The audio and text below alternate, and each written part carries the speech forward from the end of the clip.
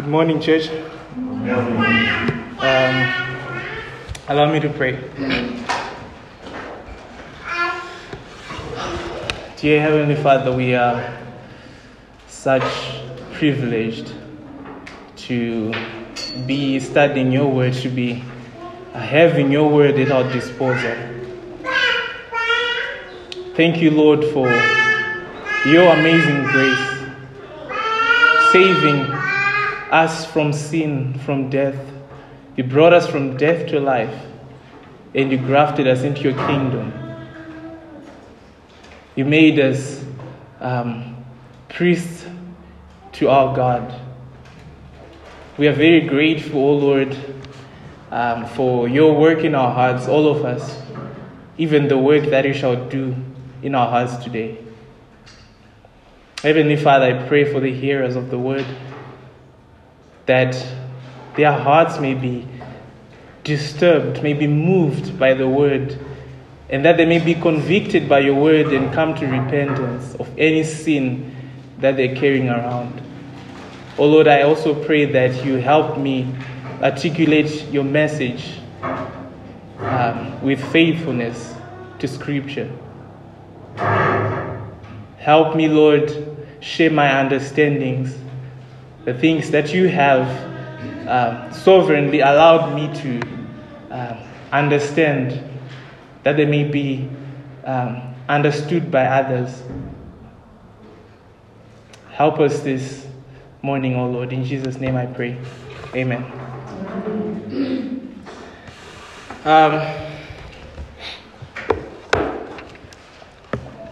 I'm a different type of speaker.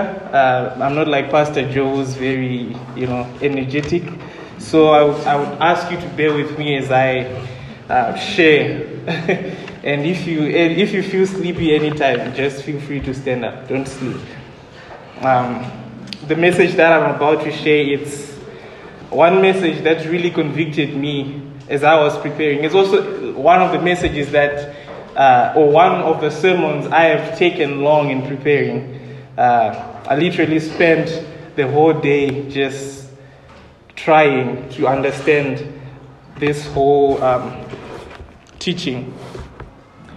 So there have been a lot of changes from what I had intended initially to share with you. So my first intention was that the title would be The Universe, or the view of the universe, or the universe according to Genesis 1. And as I was preparing, I ended up finding out that doing the whole chapter was going to be difficult. Genesis, you could write a 2,000-page book from Genesis 1 only. And as I was studying, I was just on Genesis 1 and I couldn't leave Genesis 1. So some of us, we are used to having sermons of the full chapter or just, a couple of verses. But I would want us today to spend time on this one verse that a lot of us grew up knowing from childhood, Genesis 1 verse 1. I'm sure many of us today we can recite Genesis 1 verse 1 from the top of our minds. So when we read Genesis 1 verse 1, the phrasing of Genesis 1 verse 1 sounds very simple. It sounds like it's just, basic and it's easy to understand what it says. But yet it is like a riddle that conceals so much doctrinal truth that will leave our mouths open in amazement. I don't know if you have ever tried to spend time in reading Genesis 1 verse 1 alone and just ponder on what it means, what it's talking about. So today I shall try my best to unlock what Genesis 1 verse 1 says, and you shall be amazed by the amount of truth that comes out of Genesis chapter 1 verse 1. So my attempt through this teaching is to try to rectify our view of God. This is the whole center or the the main focus of this verse. We can get to understand God just by reading from Genesis chapter 1, verse 1 alone. And I pray that this message will leave us with a better understanding or a much more grander view of our God. So as I was planning this sermon, what came to my mind was Psalm chapter 104, verse 27. Which says, "O Lord, how manifold are your works. In wisdom have you made them all. The earth is full of your creatures." And if you read the whole of Psalm 104, it's a psalm of the psalmist was pondering, was meditating on what he was seeing around himself. The amazement or the multitude of his environment. He sees the work of God around him, and he's just amazed by what he sees. And I've been for so long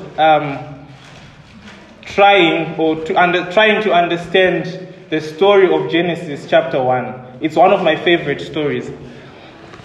So I'd like to just read for you a quotation from Matthew Henry. He says, the azure sky and verdant earth are charming to the eye of the curious spectator. Much more the ornaments of both. How transcendent then must the beauty of the Creator be? Basically, we look at the world around us, we are so amazed. And then he's just asking himself, how much more is the Creator himself, the maker of this universe? So I'm just going to give you now just a basic overview of Genesis chapter 1, verse 1, before we dive into our scripture. Genesis chapter 1, the whole overview. So Genesis chapter 1 is a story of the beginning of space, time, matter, and energy universe. The beginning of beginnings. So basically, space itself and every matter that is suspended in space, which are all bound in time and are fueled by energy, began on that very point of creation. We're talking about everything that is known today that exists, that we see, that we feel. It began from the point of creation, which is highlighted in Genesis chapter 1. Secondly, Genesis only supports a creation date not earlier than 10,000 years ago. It's proposed by some scientists. People came up with millions of years, billions of years. In fact, a famous Irish bishop of the 17th century, James Ussher, suggested a creation year of 4004 BC, and which when added to 2023, the year we're in right now, which we get precisely 6,027 years. And just before you think that maybe it's just speculation, he was trying as much as he can to be faithful, using the scripture alone to understand how old this universe was. And scripture did not leave that part untouched. So we could just approximate plus or minus 6,000 years. This is how amazing this universe is. And number 3, the whole universe was created in 6 24-hour days. And scripture backs itself in this. We open Exodus chapter 20, verse 11, which says, "For in 6 days the Lord made heaven and earth, the sea, and all that is in them, and rested on the 7th day." There is no need for further explanation on that. The Bible supports itself. So as we are going through Genesis 1, verse 1, like I said, I'm just going to spend time on this verse alone. We're going to learn about 4 things. The 4 things that we're going to discover from Genesis 1, chapter 1, verse 1 is, number 1, the eternal God, who is perceived by his existence outside of time and is not bound by its laws. Genesis 1 verse 1 introduces us to the eternal God. Number 2, it introduces us to the triune God. The full Godhead is mentioned just in this verse. And number 3, it introduces us to the omnipotent or all-powerful God, the only being that has ever been able to create something out of nothing. And number 4, lastly, the omniscient God or the all-knowing God, the only being who has such infinite knowledge and intelligence to create something as complex as this universe. Just in Genesis chapter 1 verse 1 alone, we'll see these things. So the first thing that we meet in Genesis chapter 1 verse 1 is it reads, "In the beginning God created the heavens and the earth." In the beginning God created the heavens and the earth. God, who existed outside of time and is not bound by its laws, created everything bound by it, and including time itself. And this all began on its first tick. So we see God outside of time creating this universe which is bound by time itself. And we should understand that it is so impossible for this universe to have made itself, as some scientists suggest. Just as a cup cannot make itself or a building cannot build itself. This world could have never, or this universe would not be able or would not build itself. It's impossible. It only makes sense if we consider God.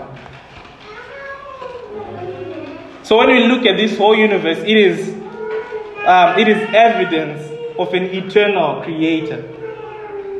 So basically, God exists eternally, and in his eternity decides to create the universe and bound it by the laws of physics that he himself is not bound by. This is what's happening. So we see an eternal God outside of time creating this universe. To understand the eternity of God, we don't need to go any further. We need to look at what he says about himself as an eternal God. We know that God is so eternal that that the only helping verb that he used to refer to himself is I am. If he would use the word was or I will, that would bind him with time. But God introduces himself in scripture as I am that I am. Let us open Exodus chapter 3 verse 13 to 15.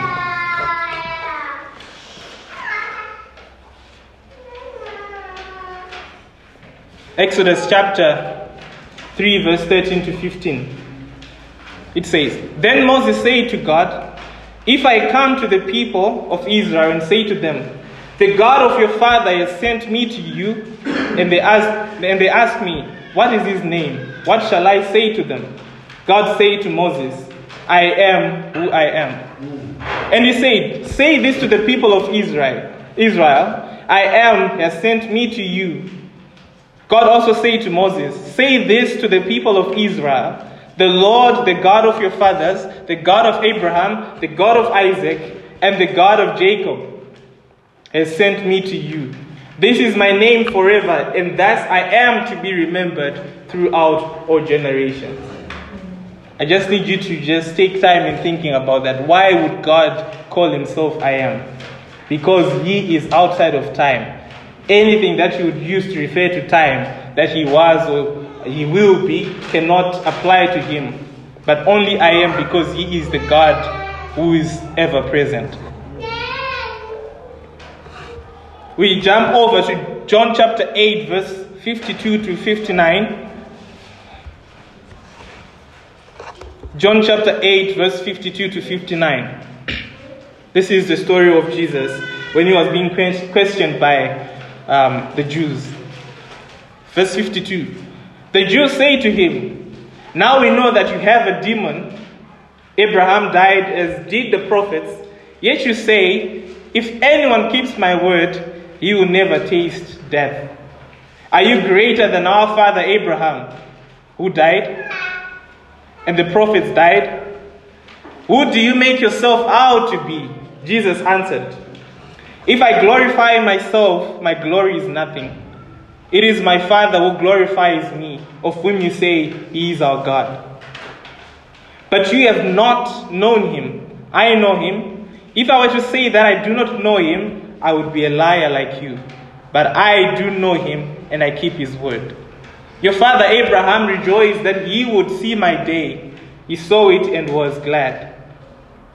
So the Jews say to him, "You are not yet 50 years old, and have you seen Abraham?" Jesus said to them, "Truly, truly, I say to you, before Abraham was, I am." So they picked up stones to throw at him, but Jesus hid himself and went out of the temple. Actually, the Jews in this time understood what this really means. I am. Mind you, they've been taught that you shall call God by his name, I am. That was in the law of Moses. And Jesus going to them and telling them that before Abraham was, I am. Basically saying, I am God. And that's why they wanted to stone him to death. We also need to even understand that the psalmist understood God's eternity. We read from Psalm chapter 90 verse 2 that before the mountains were brought forth, or ever you had formed the earth and the world, from everlasting to everlasting, you are God. Again, using the first, the present helping verb to refer to God. You are God. God remains as he is forever and ever. So therefore, I am created this universe while he is already in existence. I am, or God Almighty, created this universe while he is already in existence. This is confusing grammar, but that's what it is. Only if we take God outside of this universe, we can have an understanding of his eternal attribute. We need to take God out of time, out of space, out of matter, out of energy. And then we understand that God exists forever. He is eternal. This is the God we see in Genesis chapter 1 verse 1. Number 2, we meet the triune God. Again, in the beginning, God created the heavens and the earth. How do we see the triune God? It's not specifically mentioned as God the Father, the Son, and the Holy Spirit. I want you to just bear with me as we explore the technicality in the phrase and even the grammar that's used in Genesis chapter 1 verse 1. The word used for God in this verse is the word Elohim in the ancient Hebrew. The word Elohim. And this word Elohim is a plural word that's used as if it was singular. I don't know if you're getting it. It's a plural word. That means it's referring to many. But when it's used as if it's referring to one. This is Moses understanding the triune God even from the first verse of the first book he wrote. Basically, it's referring, for example, girls is plural. But when you use girls as one, basically you replace are with is to say this girl's is clever or something. This girl's is smart. This is how it's used here. It's plural, referring to not one person, but three persons, but used as a singular.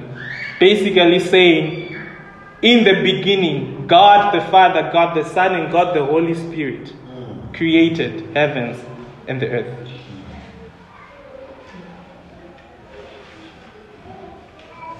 And yes, it was the triune God who existed eternally and were there in the beginning. They are all I am. God the Father is I am, God the Son is I am, and God the Spirit is I am. They are I am. They are one God, three persons.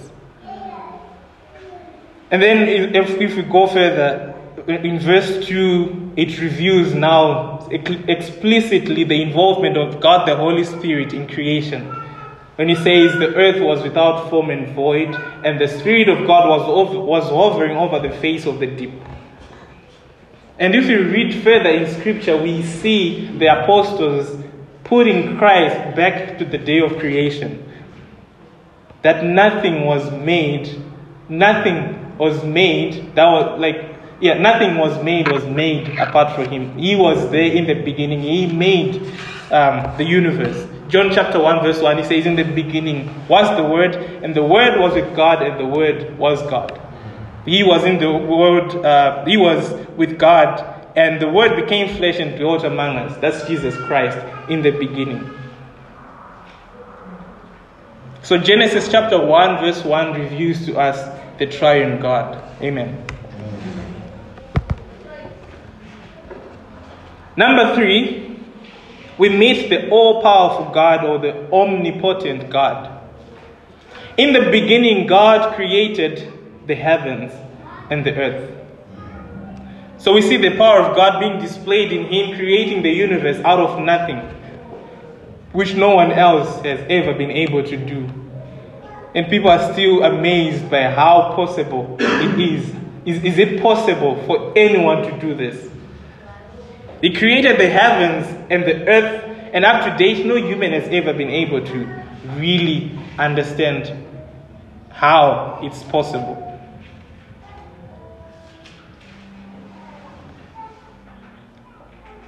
And also what's amazing is the amount of work that God did in 6 days.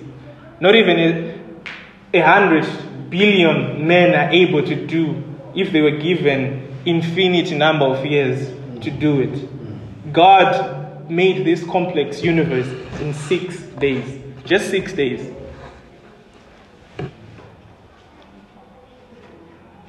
And you know, the most comforting thing is this all-powerful God, or this omnipotent God, is the God we worship today. He is the God who gave us salvation.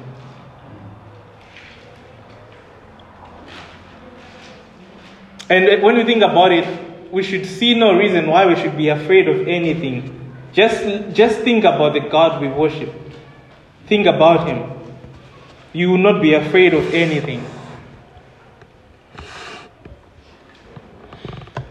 So if God fixed all creation in its place, that nothing can move them, how much more of our salvation, justification, redemption, and our fellowship with him? He has fixated everything. Amen. I'm going to read for you another quote from Matthew Henry, and I would want you to pay attention as well. It's very encouraging. The manner in which this work was affected, God created it. That is, made it out of nothing. There was not any pre-existent matter out of which the world was produced. The fish and the fowl were indeed produced out of the waters, and the beasts and men out of the earth. But that earth and those waters were made out of nothing. By the ordinary power of nature, it is impossible that anything should be made out of nothing. No artificer can work unless he has something to work on. But by the almighty power of God, it is not only possible that something should be made of nothing. The God of nature is not subject to the laws of nature. But in the creation, it is impossible it should be otherwise. For nothing is more injurious to the honor of the eternal mind than the supposition of eternal matter. Thus the excellency of the power is of God, and all the glory is to him. Amen.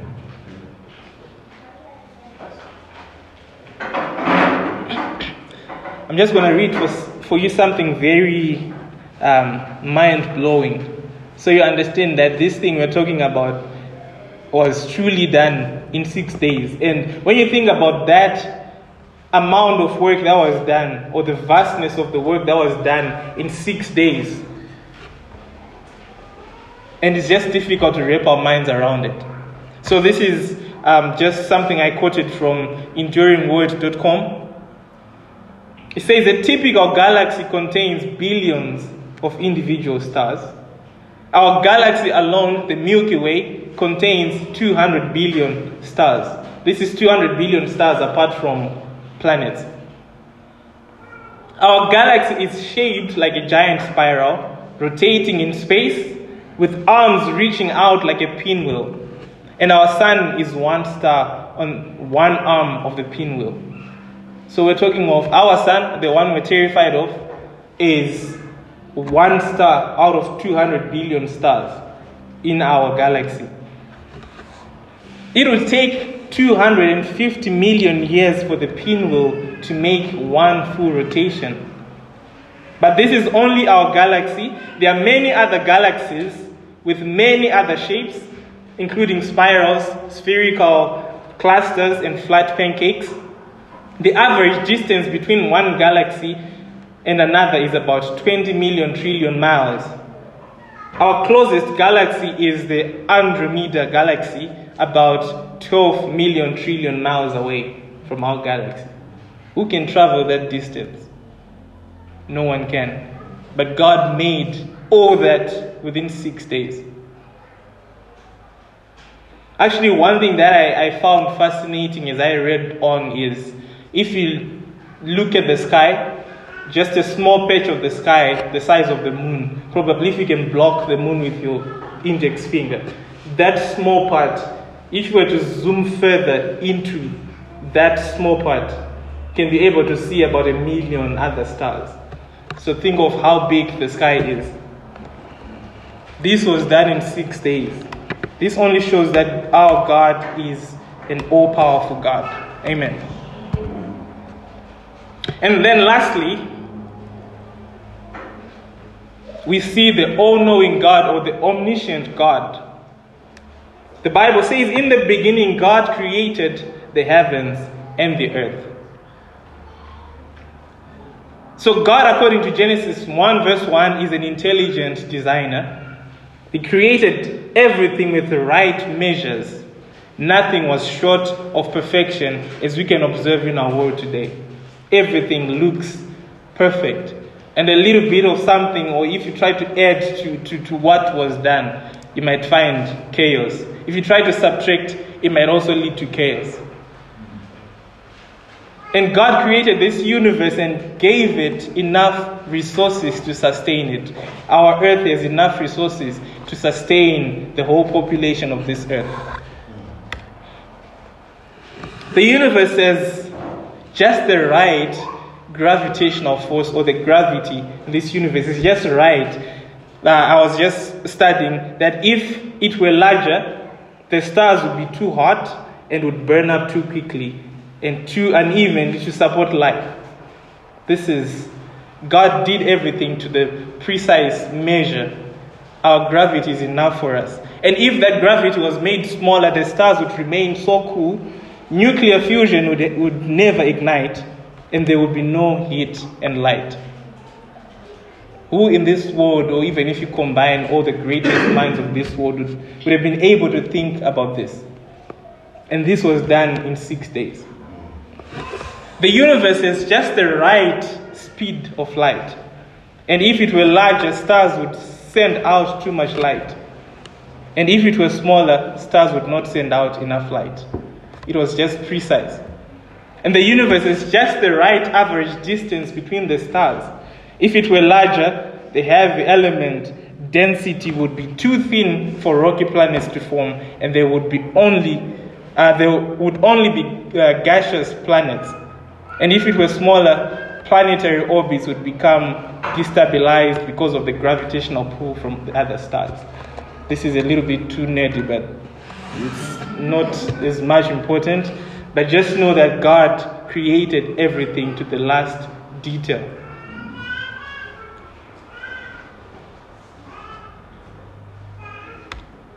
So, actually my sermon is very short, praise God. I didn't have too much to say about this, but for us to really meditate on the greatness of God just from what we see in Genesis.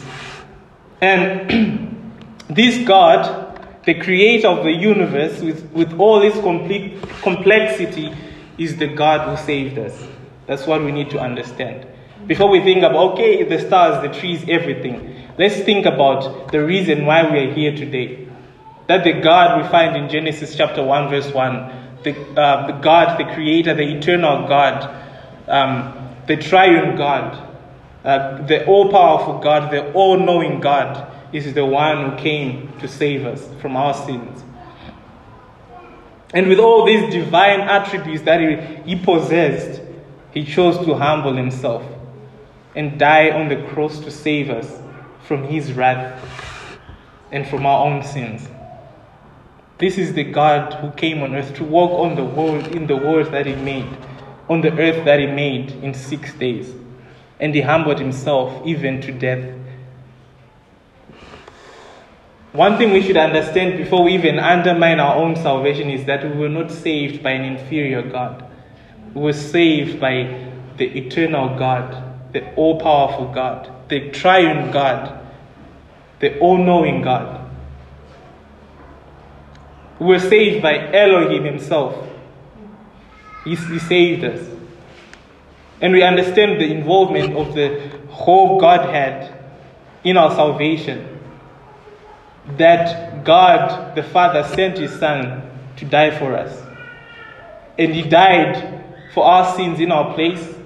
And that salvation or the redemption or the work he did on the cross was applied to us by the Holy Spirit.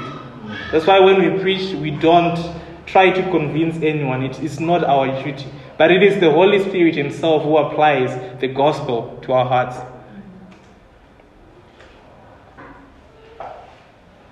The all-powerful God who's only able to save us from himself and gave us eternal life.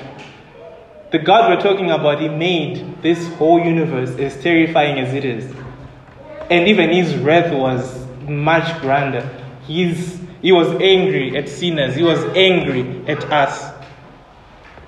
And he is the only one who's able to save us from himself, from what he had planned to do with us. And the all-knowing God, the only God who can see what's in the heart of men and cannot be deceived by anyone, is the God who saves us. God created our hearts. He created our conscience. He sees through our conscience. He knows us inside out. Nothing that we have can we hide from him. And even still, he wants to save us with all our iniquity, with all the burdens of sin that we carry. We cannot hide anything from him. There's a famous saying that we are not far from grace. No one is far from grace.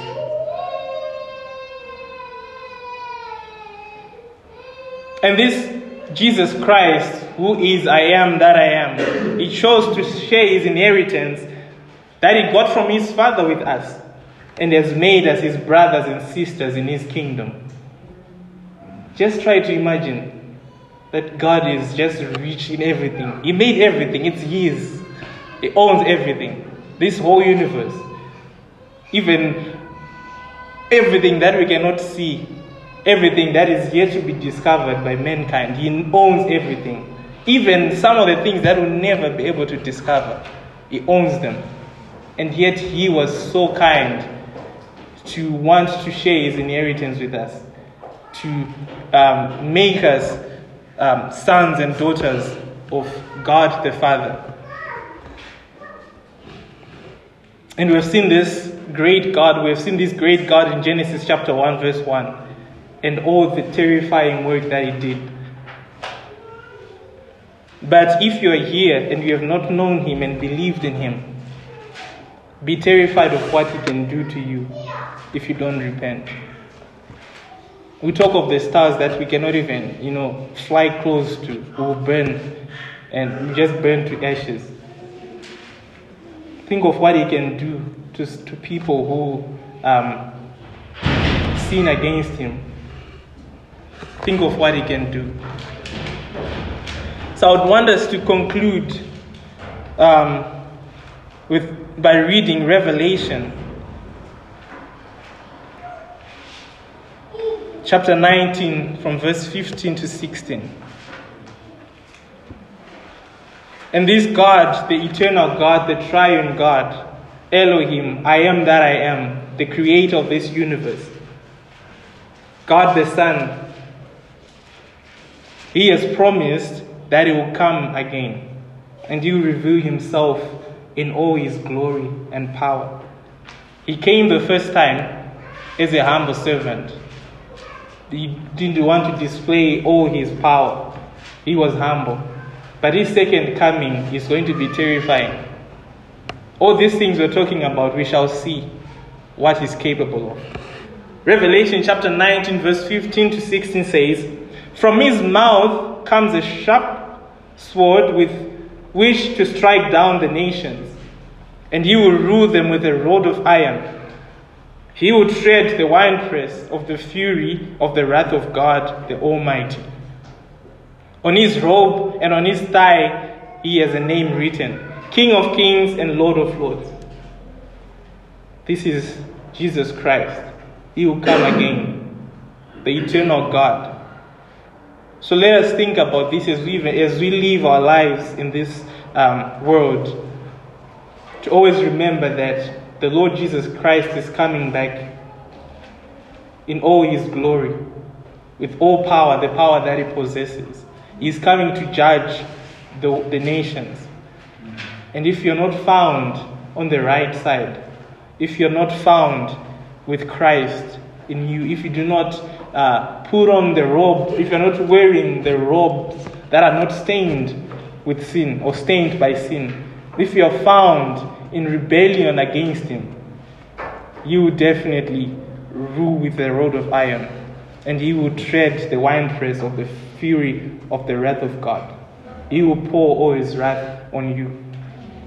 So let us remember that and pray, be on our knees and ask that the Lord may forgive us and repent from our sins and trust in Jesus Christ for our salvation. Amen. Let us pray. Heavenly Father, we have heard your word. We pray, Lord, that this word may dwell in our hearts. Let this word not be like the word or the seed that fell along the path, and birds came to snatch it away. Let this word not be like the seeds thrown upon the rocks, that there won't be enough soil for this word to mature in our hearts. Let this word not be like the seeds that were thrown among thorns, that as we leave this place we get choked by the riches of this world, by the things of this world, that we forget what's most important to us. We pray, Lord, that this word may produce in us 100-fold, that it may turn our hearts to you, that it may turn our hearts from this world, that it may turn our hearts from the life of sin, and that we may live for you and gladly anticipate and wait upon your second coming, and rejoice as we see you descending in all your glory, in all your power. Help us, Lord, live in this world without fear of your wrath, because we know we are saved by you. I pray for all of us today that we find time to meditate on this and think about this. Even those that are here that might have not understood what salvation is. Those that are here that might have not understood who you really are. Let them be stirred in their hearts to remember or to see you in all your greatness and majesty. and that they may be on their knees and plead with you to save them, lest they die, lest you come back and they are found unprepared. Be with us the rest of this afternoon. In Jesus' name we pray. Amen.